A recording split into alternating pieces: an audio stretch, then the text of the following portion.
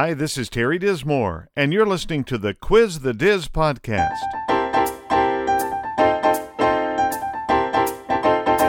Terry brings years of experience in consulting, management, leadership, and life. In this podcast, Terry answers questions about these topics, bringing wisdom from a kingdom perspective. Our website is quizthediz.com. Now here's the Diz. So glad you're here again this week. It is always a joy to come to you and bring some ideas to you. That's what Quiz the Diz is about. It is how to help you find out what God's plan is for you. We're here to help you find it, so let's get started again today. Last week, we talked a little bit about what you're putting into your mind, what you're putting into your ears and your eyes and so on. And it came from a sermon that we had at church a couple of weeks ago that was about who we are allowing to influence us, who is speaking into our lives. And the illustration that our pastor gave was a glass of iced tea that he set out and what appeared to be a glass of Mountain Dew. And quite frankly, I love iced tea and I love Mountain Dew. Well, looking at the iced tea, it looked really, really good. Looking at the Mountain Dew, it looked really, really good. And on a hot day, which would you prefer to have? Well, now, being from southern Indiana, I mean, sweet iced tea is awesome. But that Mountain Dew looked pretty good, too. And he said it would until you find out it's not Mountain Dew, it's antifreeze. And if you drank that, it would kill you. Well, that's what we do by what we drink into our eyes, into our ears, what we think about, and who we allow to speak to us. In the past, I've talked to you about submission on this show, and submission is the position of permission. Who are you giving permission to speak to you? Nay and I have made it a practice over the years to not allow anybody to speak into our lives until we find out who they are, what they believe, where their faith is, what they've been through, things like that. Now, earlier in my life, I didn't care. I would just, if they sounded smart, I was going to listen to them. And I think that's probably something that's gotten the country into trouble over the last couple of years, is we listen to smart-sounding people, but are they really that smart, or do they have an agenda? And I know that last week I said everybody has an agenda, and everybody does. My agenda here is to help you to discover God's plan for yourself and to help that work out for you. Other people have an agenda where they want to make money off of you. Some people want to scam you over things. Some people everybody's got an agenda, and many of them are quite fine. Our families have an agenda. They want to love us. They want to show us how good we are. People that are at church want to show us how good God is, and so on and so forth. So don't feel bad if somebody says, well, you have an agenda. Of course you have an agenda. Everybody has an agenda. You just have to make sure that your agenda is pure and right and honest. And so in thinking about what we put into our hearts and our minds, I shared last week that I was sitting with a group of friends of mine one day and asked them what they were reading. And they said, well, sports pages and stuff like that. And I'm like, okay, well, that's, nothing wrong with having some knowledge about sports, and it's nothing wrong with being whatever kind of fan that you are, unless you're nuts. But there is something wrong if that's the only thing that you have any thought about. So, and other people, all they talk about is politics. And I've shared with you on the show before, I'm a train fan. So I get around people, all they want to talk about is railroading. I'm like, it's interesting and all, but I don't want to sit around and talk about it all the time. It's just not something I enjoy. I enjoy talking about leadership and the future and purpose. I love to talk about radio and entertainment. Those are all things that are important to me. So last week, and go back and listen to last week's podcast if you haven't already, we talked about business reading, things that I believe you should read, things that have formed some of my opinions over the years in things that I've read, like John Maxwell's 21 Irrefutable Laws of Leadership, his Failing Forward book, Scott McKain's All Business is Still Show Business, Scott McKain's Create Distinction, Captain Michael Abrashoff's It's Your Ship, and Ken Blanchard's Servant Leader were all foundational business reading books for me. There were others, but those were a few that I mentioned last week. Now, that's not all that I'm interested in. A lot of times I talk about history on this podcast. I like knowing about history, knowing what's happened in the past, and I like talking about faith. So I'm going to talk about history and faith today, which sound like they may not be connected, but they are. I'd love to read Amity Shley's The Forgotten Man. She wrote that several years ago, but it's a new history of the Great Depression. I knew it was a good history of the Great Depression when it didn't agree with everything else I'd ever read about the Great Depression, and where some of the things that we still deal with today came from. She's written other books since then. One of her first books was called The Greedy Hand. It was talking about taxation. She wrote a book on Calvin Coolidge that was fascinating me. I had no idea. And there was another book that she wrote just recently called The Great Society, which was a history of how we got to the welfare state that we have today.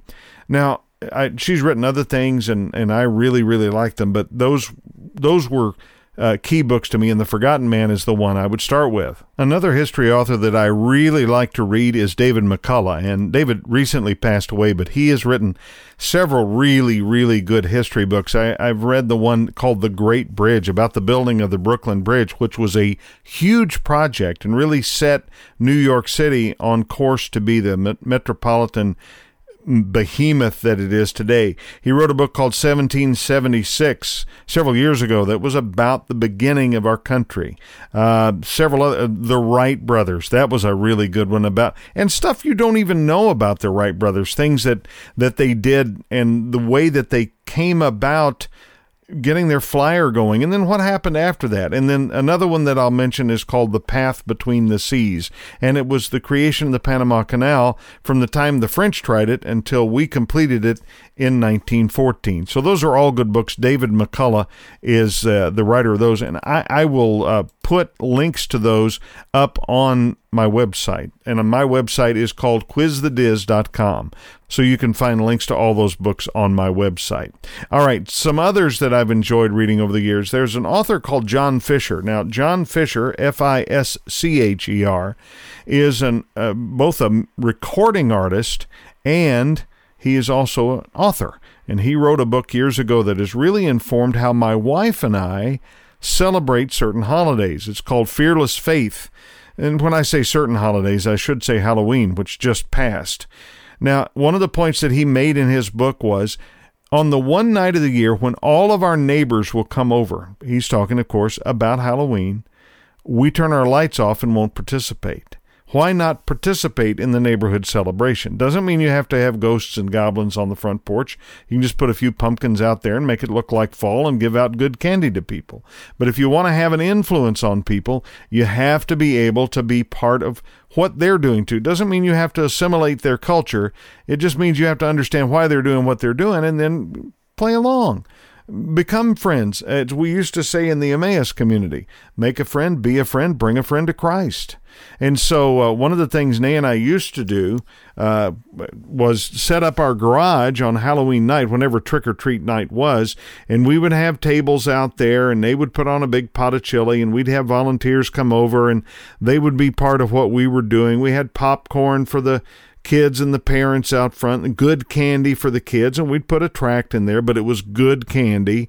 And then the parents, we'd have some hot cider, and it just allowed us to do some things with our neighborhood that we wouldn't normally do. And that came out of John Fisher's Fearless Faith book. It's really a good book. Another author I love to read is John Mason's An Enemy Called Average, and he kind of writes like a daily devotional. It's not, but it is. It's all about leadership, and it's all about how to be a better person, quite frankly. So I used to read this on the air every morning at WJIE in Louisville as a devotional. I think it was every Thursday morning or something, Friday, I don't remember, but I would read it once a week. An Enemy Called Average is really a good book too. And one of the things that I learned from him is we don't want to be average people. We have to be above average people. If you're going to be in leadership, if you're going to be a disciple of Christ, you've got to be above average. And this is one way to do it. John continues to write. As a matter of fact, I've got a book of his on my desk right now called 40 Questions to Change Your Life. And they've been interesting. One of the questions in the book was, what would you do today if there were no tomorrow? Well, that's something to think about. We may have to talk about that sometimes. I liked reading Todd Weaver's Overflowing Success. Now, Todd and I go to church together, and Todd is a businessman here in town and quite an author. Very good. And he wrote a book for kids called How Big Is Your Bucket? And this book is called Overflowing Success. And it was about his journey, how he found out about how to be successful and about what success meant, and how to get there and how to stay there, and some of the keys of kingdom learning that he got from church and from other learning that he got. It was very good. He and Jody are good friends, and this book is well worth reading. It's a nice overview of kingdom principles and how to apply them in your life, and I would suggest getting it. Another author that I love to read is Leif Hetland. Leif is L-E-I-F is how you spell it. Hetland is H-E-T-L-A-N-D, and it's a book called Called to Reign. And in it, he calls us to understand who we are in Christ. And his premise is that there are 3 chairs. Now, a lot of people use that analogy that there are 3 different chairs, and I get that. But his was just mind-blowing to me. The first chair is a son or daughter of God. That's who we are. The second chair is a believer, somebody that's given their heart to Christ, but they're not a son or a daughter. They don't understand who they are, so they act like orphans. And the third chair is everybody else, people that don't know God. Well, we're supposed to be sitting in the first chair. That we're supposed to understand that we are sons and daughters, full rights and benefits, heirs of the kingdom, right there. But we often get in that second chair where we're like, well, we're not worthy, and, God doesn't like me anymore. Hey, listen, he loved you enough to send his son, so you need to understand that. You need to understand who you are and where you stand. And I've read that book a couple of times. It's Leif Hetland, Called to Reign. I enjoyed Chris Valentin's Poverty, Riches, and Wealth, and it's about money inside the church and as a Christian and what we're supposed to do with it and where we are supposed to live with it. I have people ask me all the time, you believe Christians are supposed to be wealthy? And I'm like, I don't know why not. Well, do you believe in that prosperity gospel? And I'm like, let me ask you this question. When Jesus said, I have come to give you life and life more abundantly, was he only talking about having a better heartbeat? No, he wasn't talking about just having a better heartbeat. He was talking about meeting the needs of your neighbors around you. As a matter of fact, we're called to be generous on every occasion. Well, you can't be generous if you're barely scraping by. And I believe one of the things that Chris talks about in his book is that we have a poverty mindset. And I've shared with you on the show before that there's a difference between poverty and wealth, and it's a matter of the heart. Poverty and poorness are not the same thing. You can be poor and be wealthy. Understand what I mean? Wealth is a matter of abundance. Poverty is a fear of lack. And I thank my pastor Gary Cassie for that definition, because I never understood what poverty actually was. Speaking of Pastor Gary, he has a Financial Revolution series that I would definitely suggest that you get and read, because it talks about things from an angle that you haven't thought about before. And as a matter of fact, one of the books is called The Power of Rest. And until we can rest in what God has done for us, we can't rest at all. And that's one of the 5 books in his Financial Revolution series, and I really think it would be a great idea to get a hold of those. There are others that I've read over the years that are fascinating and good, and I've got copies of them all over the house. I read a lot. But I try not to just read blogs, and I try not to just read things about politics.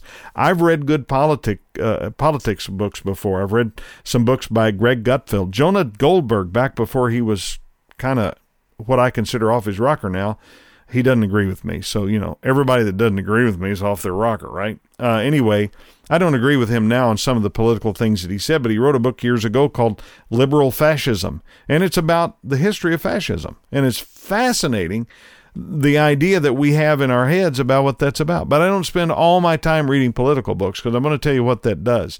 It takes you away from growth.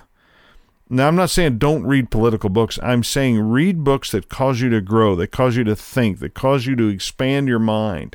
So it doesn't mean you don't read things that are humorous, that you don't look at cartoons, that you don't watch YouTube from time to time. It doesn't mean any of that stuff. What it means is you've got to be careful about what you're putting in your mind. Gasoline and sugar have a very similar chemical makeup. They're very similar, carbon, hydrogen, and oxygen, just different formulations. But you can't run your car on sugar, and you can't run your body on gasoline.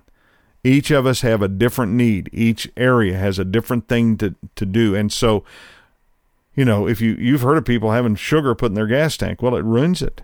And if you drank gasoline, you would have a very, very bad day. And I don't want you to have a bad day. I want you to have a great day. I want you to learn about the Lord. I want you to learn about who you are. Well, I'm going to have links to the books that I mentioned today. Our website is quizthediz.com. You can find those links there this week. You can reach me there or at 614-382-2582 or at Terry@quizthediz.com. I would appreciate it if you would let other people know about our podcast. I really enjoy doing the podcast, and if you would, be sure to rate it on your favorite podcast app. And remember this, God has a plan for you, and I'm here to help you find it. The Quiz the Diz podcast is produced by Prosper Leadership. Our website is quizthediz.com, or you can reach us at 614-382-2582. Thanks for listening, and be sure to subscribe and let your friends know about Quiz the Diz.